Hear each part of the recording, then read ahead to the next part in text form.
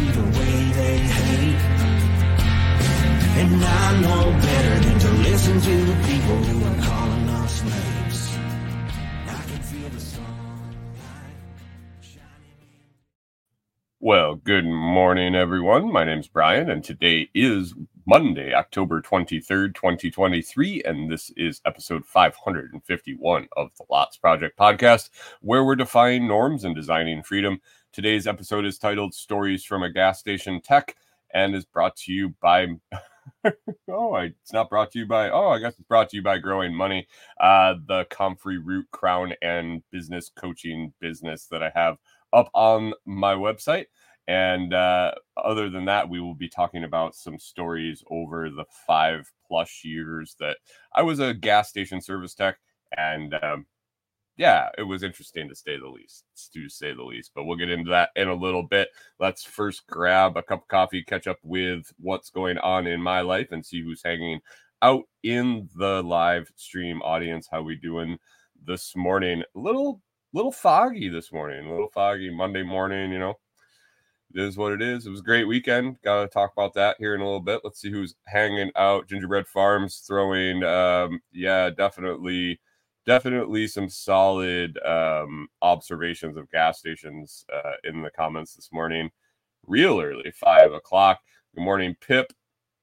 Pip says, I doubt it's still up, but I had a web forum page on Florida sports bikers called Shit My Dodge Customer Said It Was Worth a Read. And Hunter, good morning. How we doing on Twitch? How was your weekend? Man. I need some of that definitely to get going this morning.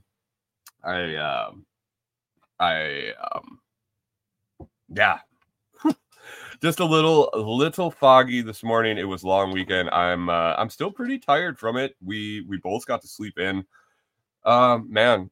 Later than 7 both weekend days, which was really nice. Dogs let us sleep in, and we were pretty exhausted from the previous weekend and then rolling into the week and getting caught up from SRF and all of that. So it was nice to be able to just sleep in a little bit and not have huge slobbery dogs just piling into bed with you thinking it's time to get up. But anyway, this morning, what is in the cup? It is Food Forest Farms Light Ethiopian, and I've been working on that pound for a little while now, and it is so smooth. I absolutely love it, and get it in that cup, and it doesn't stay around long. I've noticed these lighter roasts from Brian. They don't stick around in the cup too long. I pound through them pretty quick, so. Hunter said he got some shit done, nothing he wanted to do, and cracked an axe blank, as in the handle or the head. Huh. All right, what do we got to catch up on here in the live chat this morning? Sorry, guys, still getting with it this morning with the show, but Friday started off great. Ended up having dinner with some friends we met up with at Toolman Tim's workday, and then again at SRF that had semi-recently moved to the area, and I didn't really know anybody. They were at SRF looking for their tribe, as the saying went on the advertising for SRF, come and find your tribe. They were there. They came to Toolman Tim's workday. That was another great place to locate their tribe. We hit it off. We had a really good time. I enjoyed talking with them at Toolman's place, and then again all weekend running into them here and there at SRF. Excuse me, guys. So they purchased a place out here that needed a lot of work and had sat empty for a little while, and so they needed some help. They needed a little bit of labor help, and they were wondering if I was interested. So we got together on Friday night, Corey and I and them, and got some Mexican down here at the Mexican place. They knew of the Mexican place here in town. It is well known. I've talked to people as far away as 20-30 miles just randomly in passing, and they're like, oh yeah, El Portillo in Saltillo, and I'm like, yeah, for sure. And everybody knows it's good, so we decided we were gonna go get some Mexican. It was a great time. Spent a bunch of time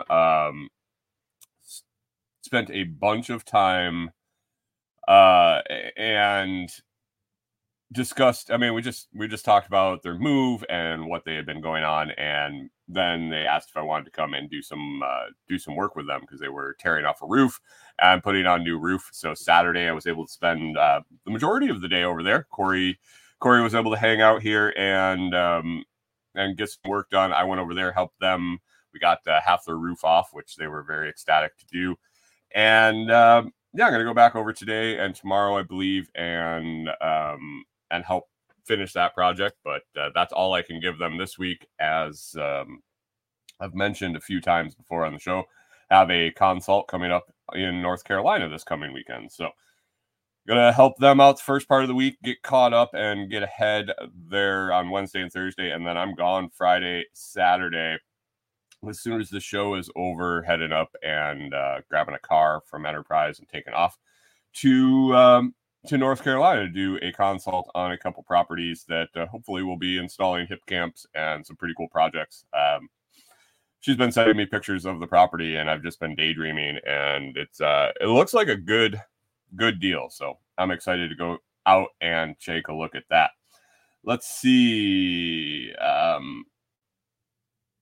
Hunter says it was the head. Oh, he's trying to forge one. That's right. Trying to make an axe head, and then he ended up cracking it. Gingerbread says my tribe had the cops called on us last night. Oh, that's it. It is what it is. It is what it is. Were you doing something that needed to be called on?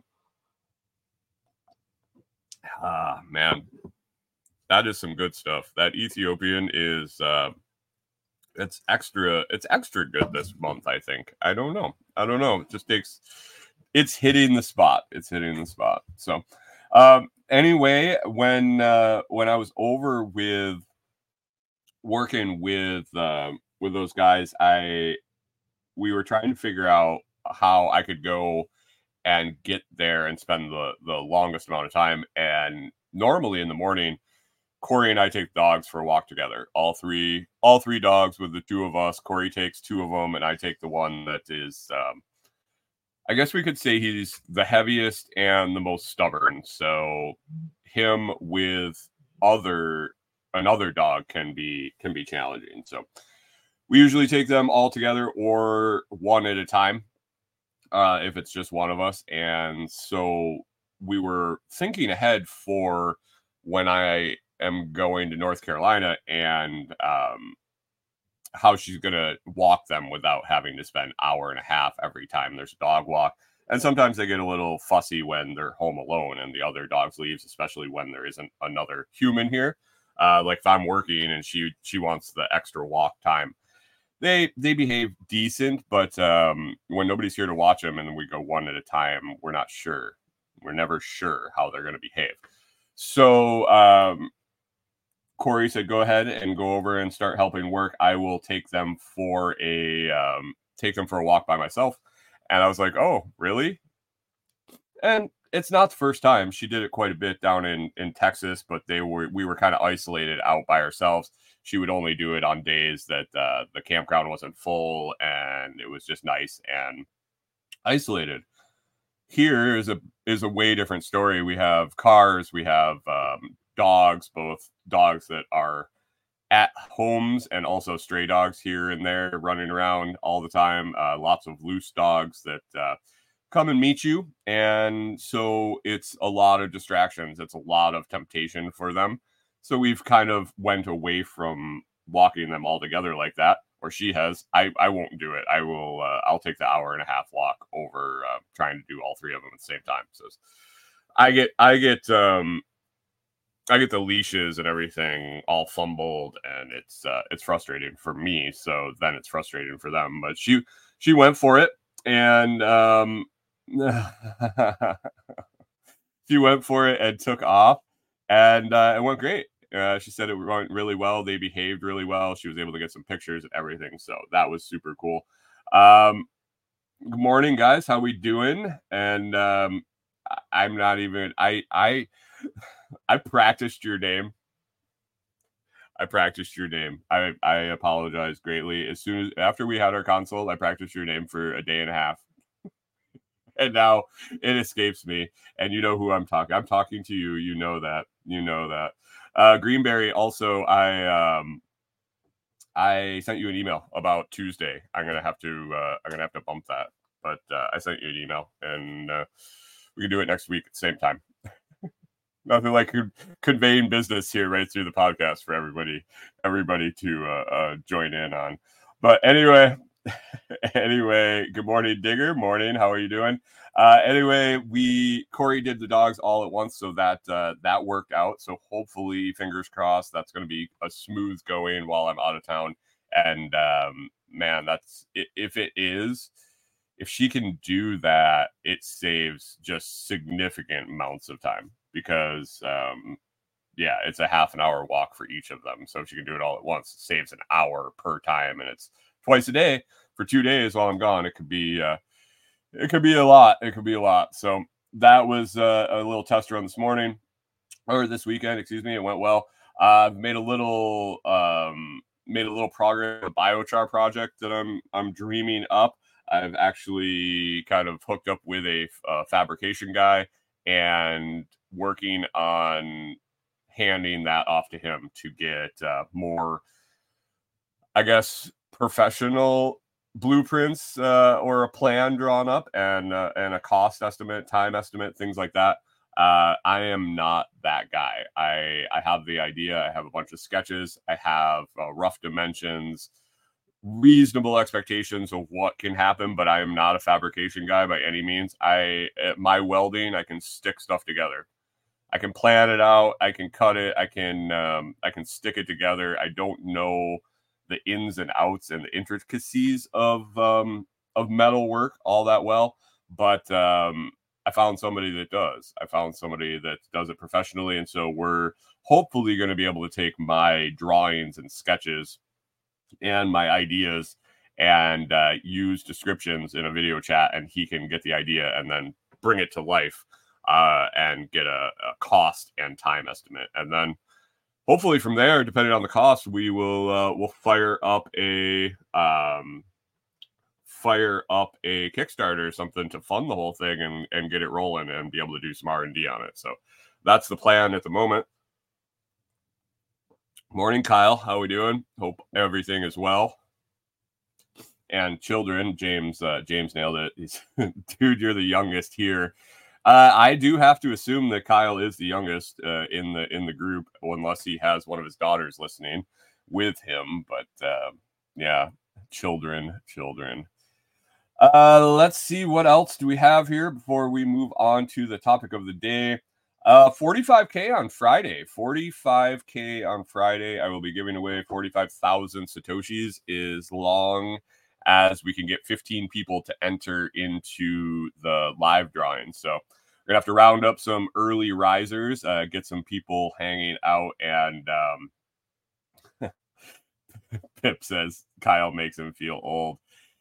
Yeah, for sure, Pip. I concur. If as long as we can get a bunch of people rounded up on Friday morning to hang out with the live stream, and 603 is a baby. How old are you, Hunter? I don't know. I don't know who is the youngest here. I don't know. Oh, 43. Okay. Yeah, Kyle is significantly younger. You're right there with me. Kyle is Kyle's in his early 30s. I think that's what he was saying. But anyway, he says he's old and bitter at heart. Not yet, dude. Just wait. I was just getting started when I was your age. the bitterness can come full force after that for sure. 45,000 Satoshis this Friday, but we'll need 15 people to put that hashtag in. I haven't picked the hashtag yet. We will do that morning. I believe my episode on Friday is on Bitcoin. I think it ended up, randomly. It's very weird. The random number generator I use to pick the topics for the days, the majority of the time lands on the number for Bitcoin on Friday, which is, it's kind of spooky to me, but Friday morning, 15 people in, we give it away. If we don't get 15 people in, we'll add another 15,000 and give it away the following Friday. Eventually, I think the pot will be big enough to encourage people to come in and put that hashtag in and win that prize. So I'm going to give it away weekly regardless. So if I add it up together and give it away to one person or give it away to a bunch of people each week, that's fine with me. So there we go. 1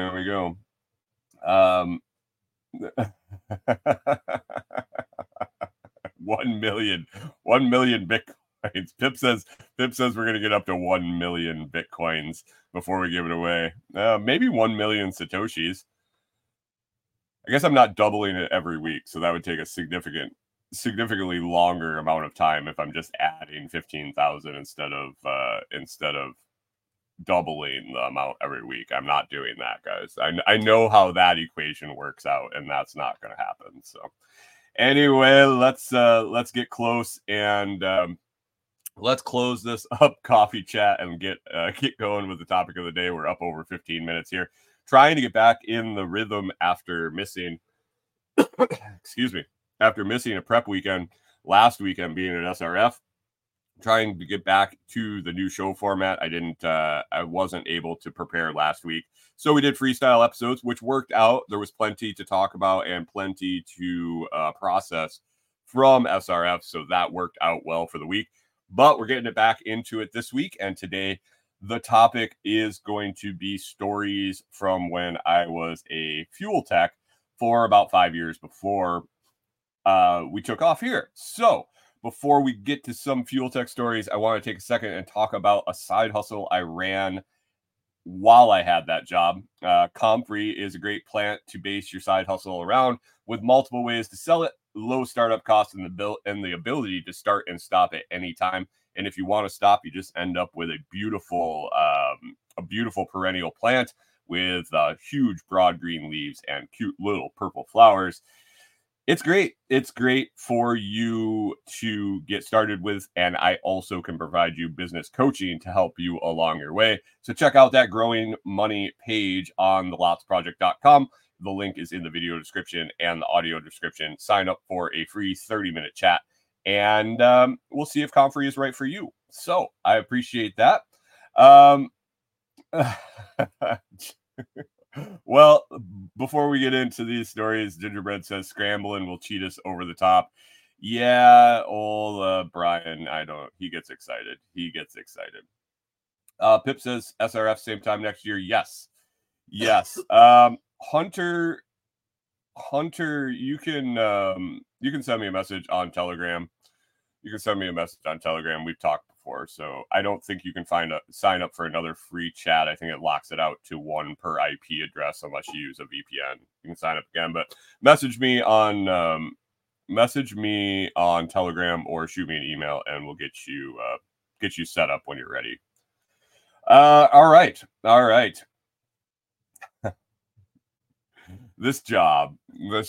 I've been sitting on this topic for a while. It's been on my topic list from before I even changed show formats, back when I was just always looking for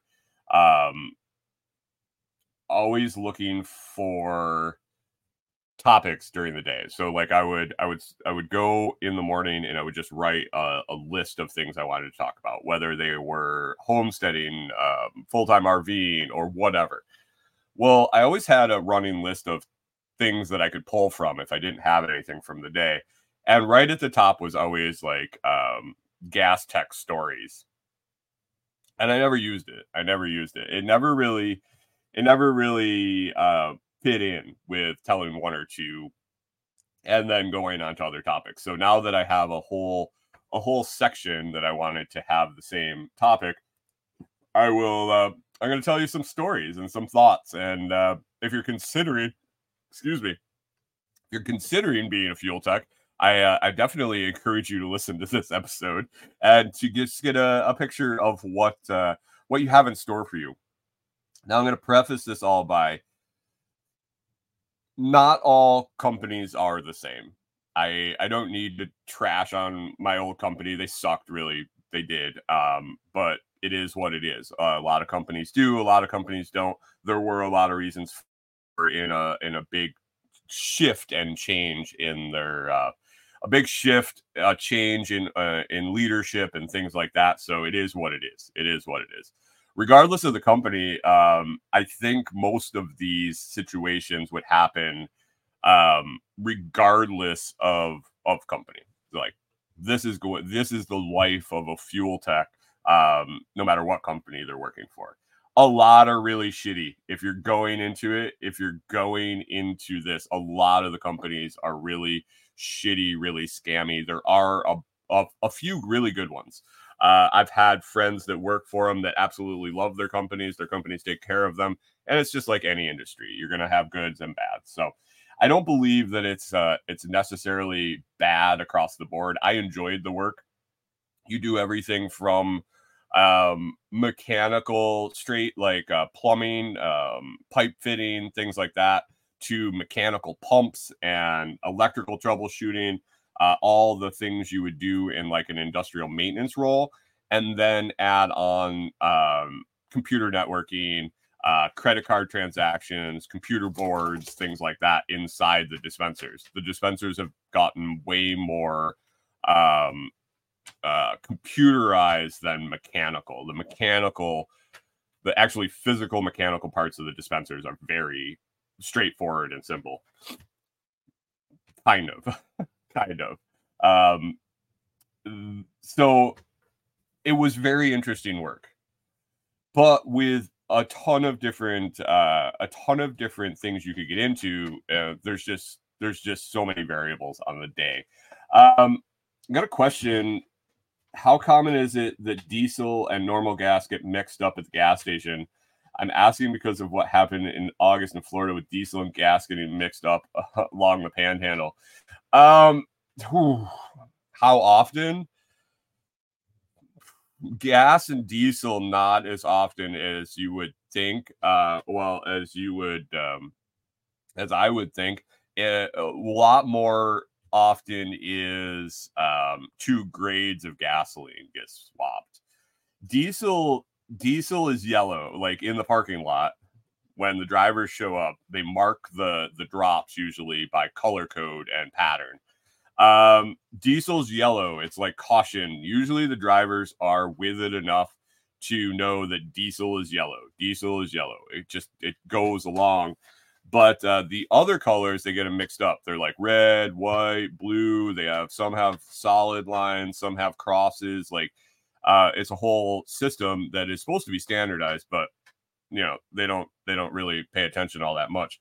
So the getting mixed up between the two grades of unleaded is a lot more common, and a lot more times it's not caught, or the driver doesn't say shit, and then it gets figured out after the fact on the reconciliation.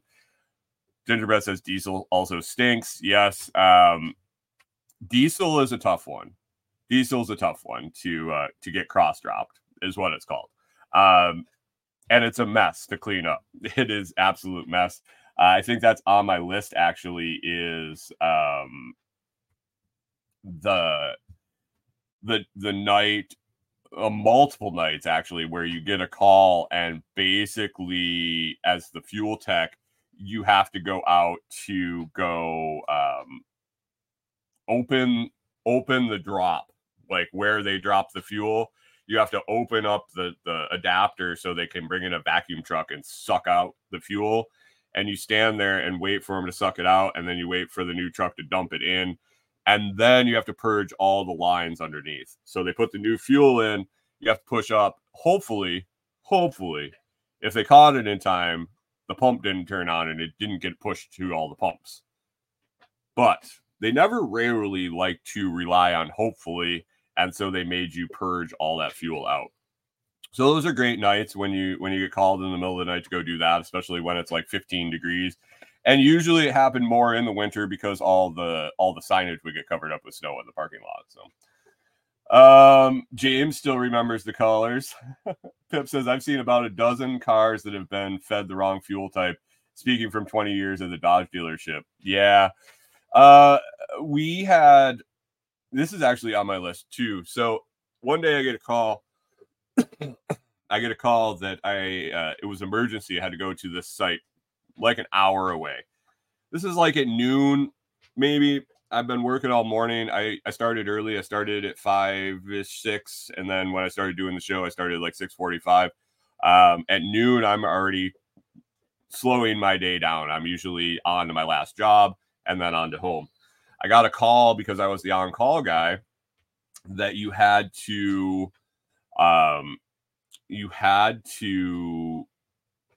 I had to go and drive an hour away from where I was, which put me like almost 2 hours away from my house because they had an emergency. And James says, yes, it's always an emergency. Actually, it was pretty interesting situation. If you've ever driven through the parking lot and you go over the little bumps and it's like gunk, gunk, gunk, gunk, those are covers for pumps that are down in the parking lot that go down into the tank, and the tanks sit underground normally, and then it pumps the fuel up and up to the gas dispensers. There were some guys doing some contract work in the hole that it filled up with water not in the tank, in the sump in the parking lot, and it was winter in Minnesota, so it was ice. They were there pressure washing it with a hot pressure washer, melting the ice and using a vacuum truck to suck the water out.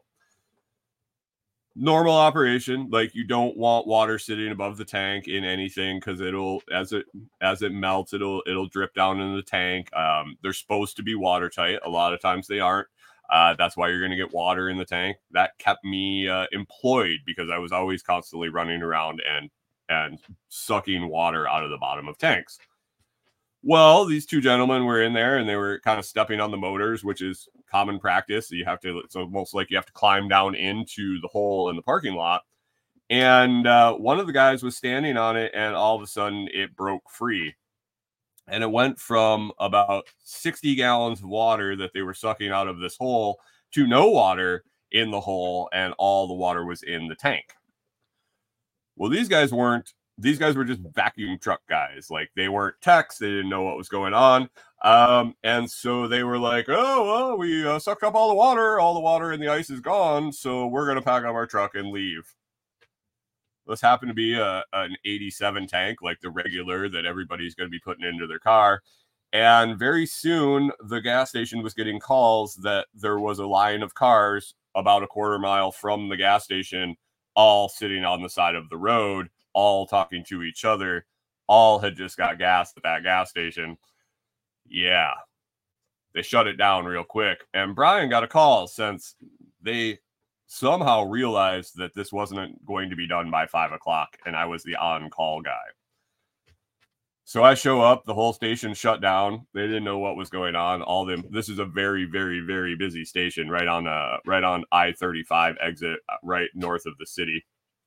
And so we realized what had happened after discussing, because the guys with the vac truck, they closed everything up. Like, they left like nothing had happened. We started investigating. Their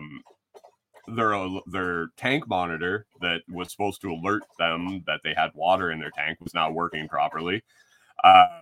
And so we started digging in.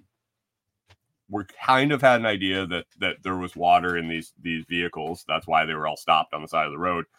So we started digging in, found out opened up the sump to inspect, and when I went to step into the sump, I put my foot on the top of the motor, and it just kind of rocked back and forth, and I went, oh no. That's a big job. That's a big job. And the company that I was out there working for,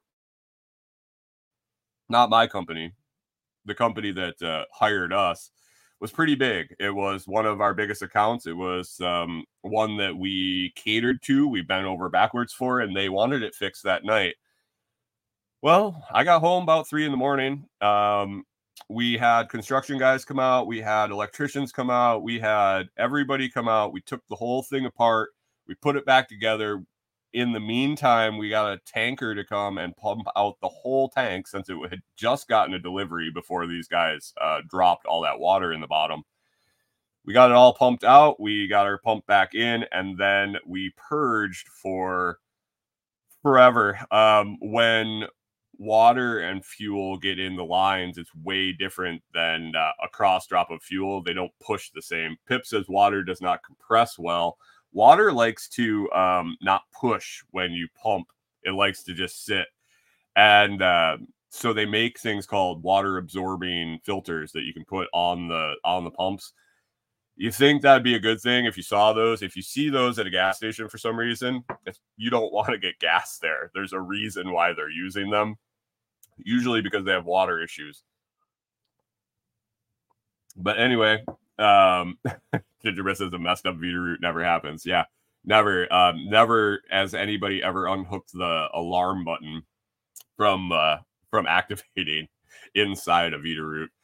Anyway, we got it all purged out. We were there 2-hour drive home, and I got home at 3 in the morning. And yeah, in this industry, when you get home like that, they expect you up and to work the next day. At least my company did. So that was awesome. That late call from some vendors that didn't know what they were doing and broke everything. Got to go fix that up. That was way down on my list. 60 gallons in a 20K tank should have been absorbed by the ethanol. Yeah, it should have. If it had taken that long. It drained. Well, I'm guessing it was more than 60 gallons. It was a whole. It was way more than 60 gallons. It was a whole sump that was, when I stood in the bottom, it must have been 6 foot deep and 4 foot across. So, and it was 3/4 full. So, yeah, it sucked. It was more than 60 gallons, right, James? And I don't know. It. I don't know. 60 in a 20,000. If it was full, yeah, probably. You wouldn't want to use the fuel regardless. Morning, Jeremy. One step closer. Thanks for joining us. And hanging laundry. I saw you sneak in there. And good morning to you. Let me get back to this list. That one was way down on the list, but somebody happened to mention cross dropping. My favorite type of call, that was number 1 on the list. My favorite type of call to take was you would get service call descriptions. So I had like a little mobile app. I got up in the morning, I refreshed my app, I looked, and it said like the station, what the caller had said is the description. So our customer service agents were meh at best. And so the descriptions that we a lot of the times got were not even close to what the customer said. And the customer's knowledge of the equipment and what was going on is meh at best. So when you got somebody that doesn't know what they're talking about, and then someone that can't translate what somebody's talking about, and then I get the message, half the time we had no idea what we were showing up for. But a lot of times I would get these calls that say like 87 not working and 91 not working on one side of a dispenser. Now, once you understand that all the fuel comes from the same spot, so if you have a dispenser with 2 sides, the 87 comes in on one pipe. So if it's working on one side, not the other, and then that's the same for another fuel grade, it's very unusual. It's very unusual that it would be only one side and only part of the fuel that comes to the dispenser. So we would show up, excuse me, and roll up. And a lot of the times we were working on, our main customer had the 4 hose dispensers. I don't know if you've noticed the distant difference, and that's the weird part talking to everyone. Everyone goes to the gas station. If you have a vehicle, you go to the gas station. But you don't notice the things until you work on them. But the dispensers that have 4 different hoses as opposed to 1 hose with 4 different types of fuel, they are known for having the hoses get swapped, like the handles. So people would fuel, and when they would go to hang it up, they'd like knock the other handle off, and they'd pick it up and they'd put it on the wrong one, or people would do them on purpose. So what would happen is you would pick up the hose, say the left hose, your 87, like you want to put in your regular on your car, you'd pick up the hose, you would lift the handle, and you go to pump it in and it wouldn't work. Well, that's because it's actually the hose for the next one over. If you had picked up the next hose, it would work. So the first time I ever got one of these calls, I went out and I'm looking, and it was probably the first or the second week that I was on my own. You train for quite a significant amount of time in this job because you don't really know anything when you start. No one is experienced in this, or very few when they switch companies. So you go on a long training. I was one of my first calls by myself, and I was determined not to call somebody. I was determined I would be able to figure it out myself. I had manuals. I had all of this. I looked at that thing for an hour. I looked inside out. I pulled error codes. I checked valves. I checked this. I checked that. All the things that I was taught over the few months to check to figure out what was wrong. I couldn't figure it out. And I got in my van and I called my trainer and I said, "Man, I can't figure this one out." And he's like, "Okay, well, what's going on?" And I tell him, and within 2 seconds he said, "Hey, take a peek up at the top there where the hoses come out, and follow those hoses down and see where they go." And as I'm looking down, I got this sinking feeling in my heart, and I went, "Oh, wow, look at that. That wouldn't work." The hoses were switched. I said to him on the phone, I said, isn't this something that you think they would check before they called us at over $100 an hour to come out and look for this? He goes, "Oh yeah. They are instructed to do that, but no one does, especially in winter in Minnesota when they have to walk out in -10 to check it." This was a common occurrence. This is definitely a common occurrence. Definitely a common occurrence, especially in the winter. The hoses in Minnesota, it would get so cold that they would get stiff and sometimes even freeze into shape. So they get very easy to knock off. In the winter, they would get put back in the wrong spots all the time. And those were your favorite jobs. We had an hour minimum when we showed up on site. So when you signed up or when you called us, there was a rollout fee. We showed up and you got charged for an hour minimum, whether I was there for 5 minutes or an hour. Well, when you're a tech and you don't particularly care for working very hard on a day for some reason, and you have a call that the customer's charged an hour and your company's billing an hour, and you really don't want to do anything for 55 minutes, and you roll up and you look at it, that's a fantastic time to sit in your van and contemplate life for about 50 minutes and then walk inside and tell them they got it all fixed. And when they go to use it, it's all fixed. So yes.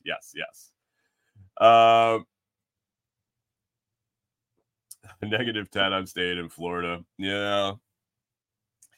There's no error code for people being dummies. Yeah, for sure there are. And did you try turning it off, turning it on again?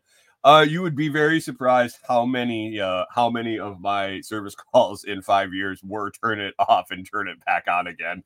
And that's all it needed, actually. Gil Barco gas electronic side are good for that for sure. Pip was saying -10, and he's going to stay in Florida. The next thing on my list was another time early in my time there. I was on call one day. It was on the weekend, and it was about mid-morning, and I get a call. There's a blizzard going on. Like, it was snowing so hard already that I was like, I know I'm going to get a call. It is what it is. I gotta go to these things, is what I'd been told, what had been beaten into my head for the whole time I'd been training. You go, you get your certification, and after you get your certification, you're on call immediately. Like all the other techs, as soon as you get back the first week, you're on call. This was a little later on. I get a call, and it was for diesel exhaust fluid, DEF, DEF. DEF freezes at 12 degrees Fahrenheit. So at 12 degrees Fahrenheit, DEF turns solid. It expands. It blows out valves and all sorts of stuff. Now, 12 degrees Fahrenheit in North Carolina, where Gilbarco gas pumps is located, is not a big deal. It doesn't happen that often. All they do is put a little bit of a blower heater in the bottom of the cabinet. Don't even put insulation in it, really. It's just sheet metal with some thin foil insulation. It doesn't work that well in Minnesota. It doesn't stay that warm. So if anything fails in these systems, we put extra insulation on them. They put these like horse blanket things over all the DEF piping, heat trace, blower heaters. And if any of them ever function, it would freeze. The dispenser would throw an error code if it got too cold in the cabinet, but that didn't stop it from getting colder. That didn't stop the fluid from crystallizing and breaking everything. I got a call from one of the sites that was about the furthest distance in our area, in that direction. And so I was like, all right, what's the problem? Error code. I knew exactly what had happened. It was in the middle of a blizzard. It was winter. It was cold, and DEF had frozen. So I looked in my van, and it had happened a bunch in the recent time. And so all my repair kits were gone. I was like, oh, perfect. I can't go. There's no reason for me to go if I don't have the right part. So my next job was to pull up the inventory at our shop and look at and see there. And I was fingers crossed that we had put enough in that they didn't have any at the shop. Unfortunately, there were 2 of them at the shop. Well, what this meant was I got to drive an hour south. What normally would have been an hour south. It would have been an hour south. In this blizzard, it took me about an hour and 45 minutes. I got my part, and then I headed out, which normally would be a 2-hour drive out. It was more like 3 to 3.5 by the time I got out there in this blizzard. I proceeded to fix this heater in, 20, 30 mile an hour winds, blowing snow sideways into the dispenser. It was absolute nightmare. I was like, oh, thank God this is over. I go inside. I tell the manager, hey, it's all good. It's back up and going. I jump in my van. I start it up, and the heat is on. It's blowing on me, and my phone rings. And I was like, oh no. I mean, we were getting 6-8 inches of snow, like significant increases in snow every hour. The roads, the snowplows had just stopped because they weren't keeping up. They were just going to wait for the storm to be out. But I'm now that far away from home. I get a phone call, and another station had called in an emergency call. Of course, there's nobody on the road. Like, there's no cars out. I'm like, I don't know why I have to go to a gas station when there's no cars on the road. No one can get there. And so I take the call. And they're like, all our pumps are down. And that's one of the things that we were pretty much required to go if a site was down, the whole site. Like, we had tech discretion from what I understood at that point. but one of the things we were required to go for was a hit dispenser or all grades down, things like that.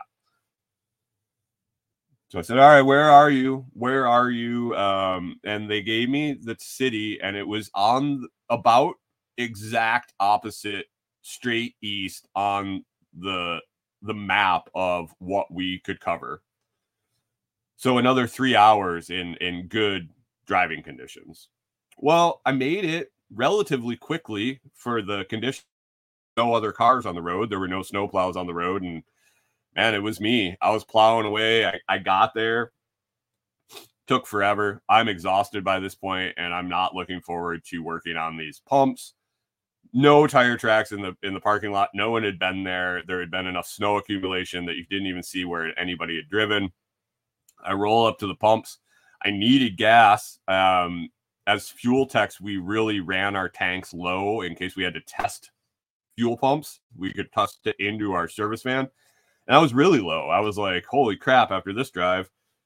So I get in there and I pull up, and before I went in, I was like, shit, I'll just test it. I'll see if they're working. I'll see what's going on.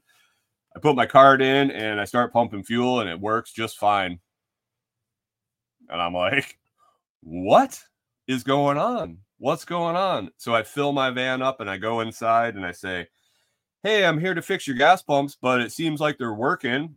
He's like, yeah, we called. A customer came in and said it wasn't working. I said, okay. And he goes, so they're working? I said, yeah, did you go out and try them? He goes, no, they said it wasn't working. So why would I go out in the snow and have to go out and test it? And I kind of looked at him and I just put my head down. And before I could say anything, I just turned around. I walked out and I got in my van and I drove home. This guy literally could have walked 10 feet out the front door, tested that gas pump, turned around, walked in, had the wonderful rest of his night. Instead, he called me to drive in a snowstorm for 4 hours to come and fill my van up with gas and go home. Yeah, I was not happy. Corey was nervous the whole time. She was very nervous a lot of the times when I was out, because we were under the impression that it was required for us to go when you were on call, or even on a normal work day. We were some of the last people on the road. So Corey was super nervous. I got home. She's like, you shouldn't have went. I was like, I had to go early on in my job. I was like, I got it. I can't do this. Monthly meeting we have 2 days later, sitting in the monthly meeting, and the owner of the company is like, yeah, we've had some crazy weather, some really bad snowstorms. And you go, you guys, if it's really bad out on the roads, you don't have to go to calls. Like, it is your discretion whether you feel safe driving to these calls or not. And I'm like, oh, of course. 2 days after this whole fiasco, I would have been sitting on my happy ass at home the way it looked when I left. So,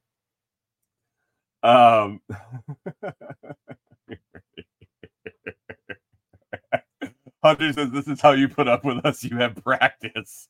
Yeah. Oh, I dealt with the best of them. On my list here was the dead stare cashiers. I can't count the number of times that I would walk in and, like, picture perfect example of what I dealt with was the girl from Idiocracy. When he goes to the hospital and he's trying to check into the hospital and he's telling her all the symptoms and she's just looking at the screen and she's trying to find the button that matches the picture of what he's talking about.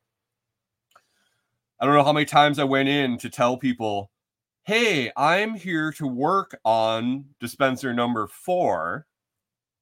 And my reply I would get was they'd look out the window and they'd look back at me.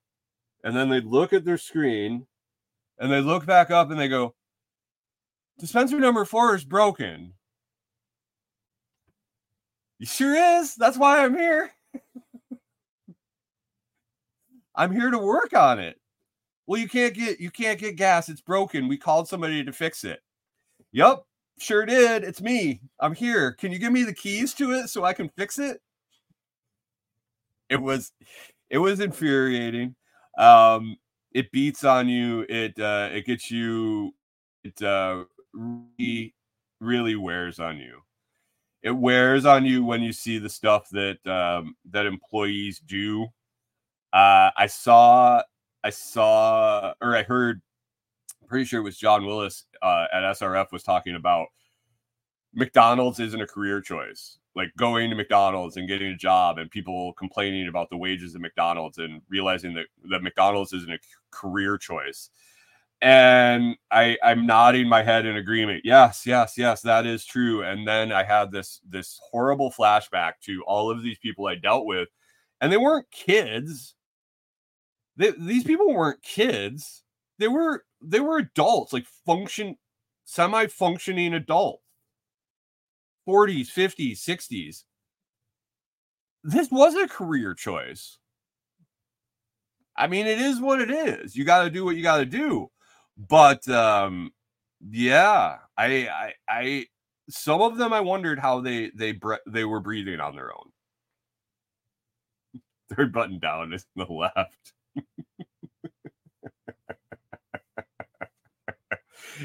Yeah. It was nice getting to a point where Hanging Laundry says, why isn't there an emergency shut off at the pump anymore? Maybe I'm crazy, but thought they used to have them. Had a pump go bananas on me. Horrible spill waste. They have to legally have a emergency shut off within, I don't remember the footage, but within either 100 feet or 100 yards of the pumps. That's a construction side of things that I didn't really deal with, that they made sure of those at the beginning. I just had to text if they were functioning. I'm not sure how close it had to be, but that is a requirement. A lot of the times they'll put them behind like the ice machine or things like that outside. I've seen that quite a bit. They're there somewhere. I don't think there was ever an emergency stop requirement at the pump. But watching people on site deal with stuff like that. Hunter says the button's always on the other side of the lot. Yes, it is. And half the times they don't work. Let you know that too. There were many times I showed up to do inspection. Like I did a lot of inspection work, and that was one of the things we had to test. We had to like turn it off, make sure the buzzer went on, all that stuff. And you would be surprised how many didn't work. And how many didn't work, and you kind of knew that they didn't work for a long time. Like, how did that get wired in? There were stations that I was at at different times. They had been open for years, like not years and years and years, but a couple of years. And the physical way the things were wired up would tell me that they never worked, that somebody pencil whipped the paperwork at the opening, and every year or every other year when they were inspected, they weren't actually ever tested. So you would be horrified at the different things that I saw in that industry. Gasoline and diesel is no joke going in the ground, and yeah, there's some shady shit out there, guys. There really is. And it would be, it's scary. Ginger Pets, overfill alarms suck. Yes. Yeah. Overfill alarm wiring, overfill alarm testing, overfill alarms malfunctioning are the bane of a service tech's existence. And it was really not fun. One last thing, I guess, if you're at a station, this is a PSA for my audience, for anybody listening to this here at the end. Don't ask the guy working on the pump if he can change the prices. Don't make stupid comments to them about, oh, price is going up again, or hey, can you give me free gas? Like, just don't do it. I know, like, the urge is there, the dad joke or whatever you think is funny. I will guarantee you that guy hates his life at the moment you're saying that, and you saying that might be the thing that makes him go home and drink a little more or do something, because I'll tell you, you can't believe how often it happened. I can't say daily. I would definitely say weekly. Definitely say weekly. Gingerbread says, Shady, like, drop a stick into the block of the flapper. Yeah. That was always fun, having to go out and change those things because truck drivers decided they were just going to bypass the overfill valve. Pip says, I hate those ignorant puns. Yeah, and they were plentiful. They were plentiful. And being exposed to the general public right there all the time, doing something. And, you know, a lot of the times I just look back and I would say, do you really think I go around and change the price on every single pump? And they stop and think for a second and look at it and goes, well, how would they do it then?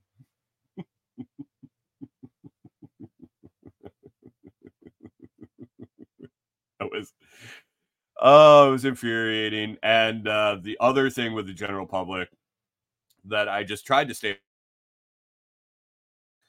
avoidable at some points, I would barricade off a dispenser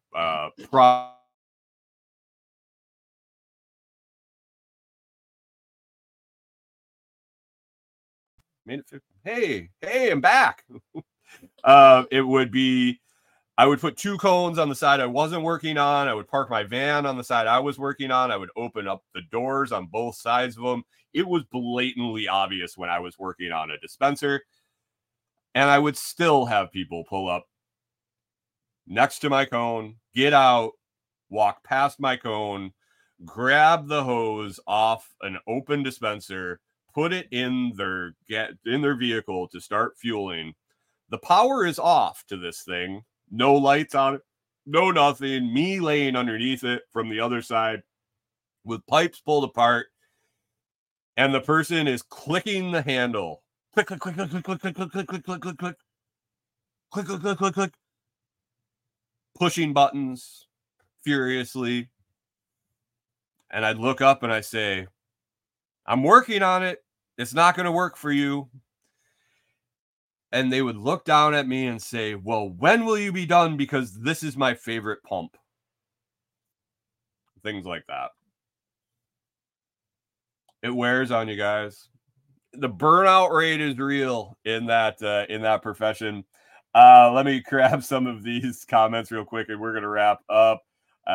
Retail workers and folks in the service industry also really appreciate those jokes. Yeah, I mean, I was a bartender for a decade, and then I prefer not interacting with the general public at stores anymore.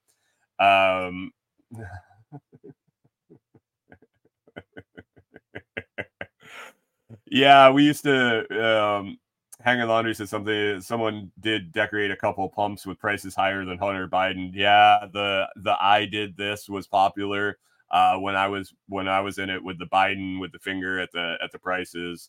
Those were pretty pretty common.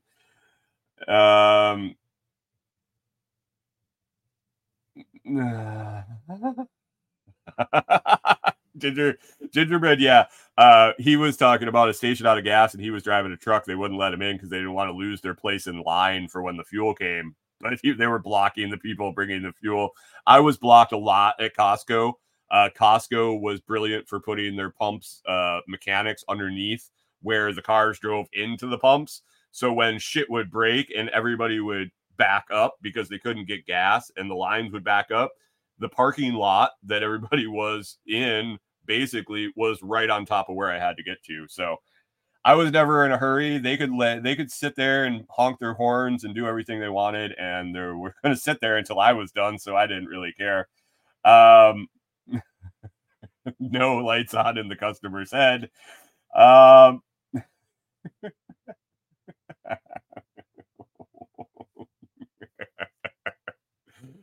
Oh, guys, I gotta wrap it up.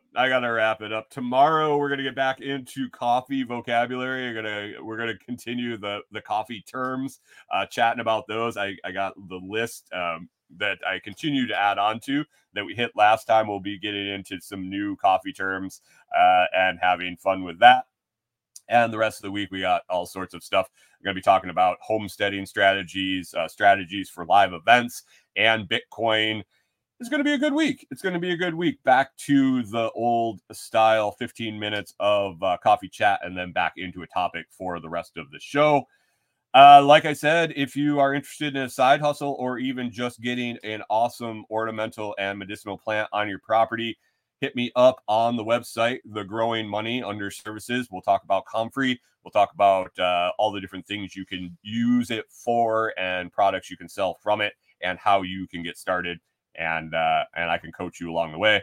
Other than that, if you'd like to participate in the live comments, you can always join us in the live recording Monday through Friday at 6 a.m. Central on YouTube, Facebook, Twitch, and Twitter. If you enjoyed the show, please consider sharing it with others. You can find a post about the episode along with links to all my social media, services I offer, recommended products, and companies I'm affiliated with at thelotsproject.com. Be sure to listen on one of your favorite Podcast 2.0 value for value podcast players like Podverse or Fountain.fm.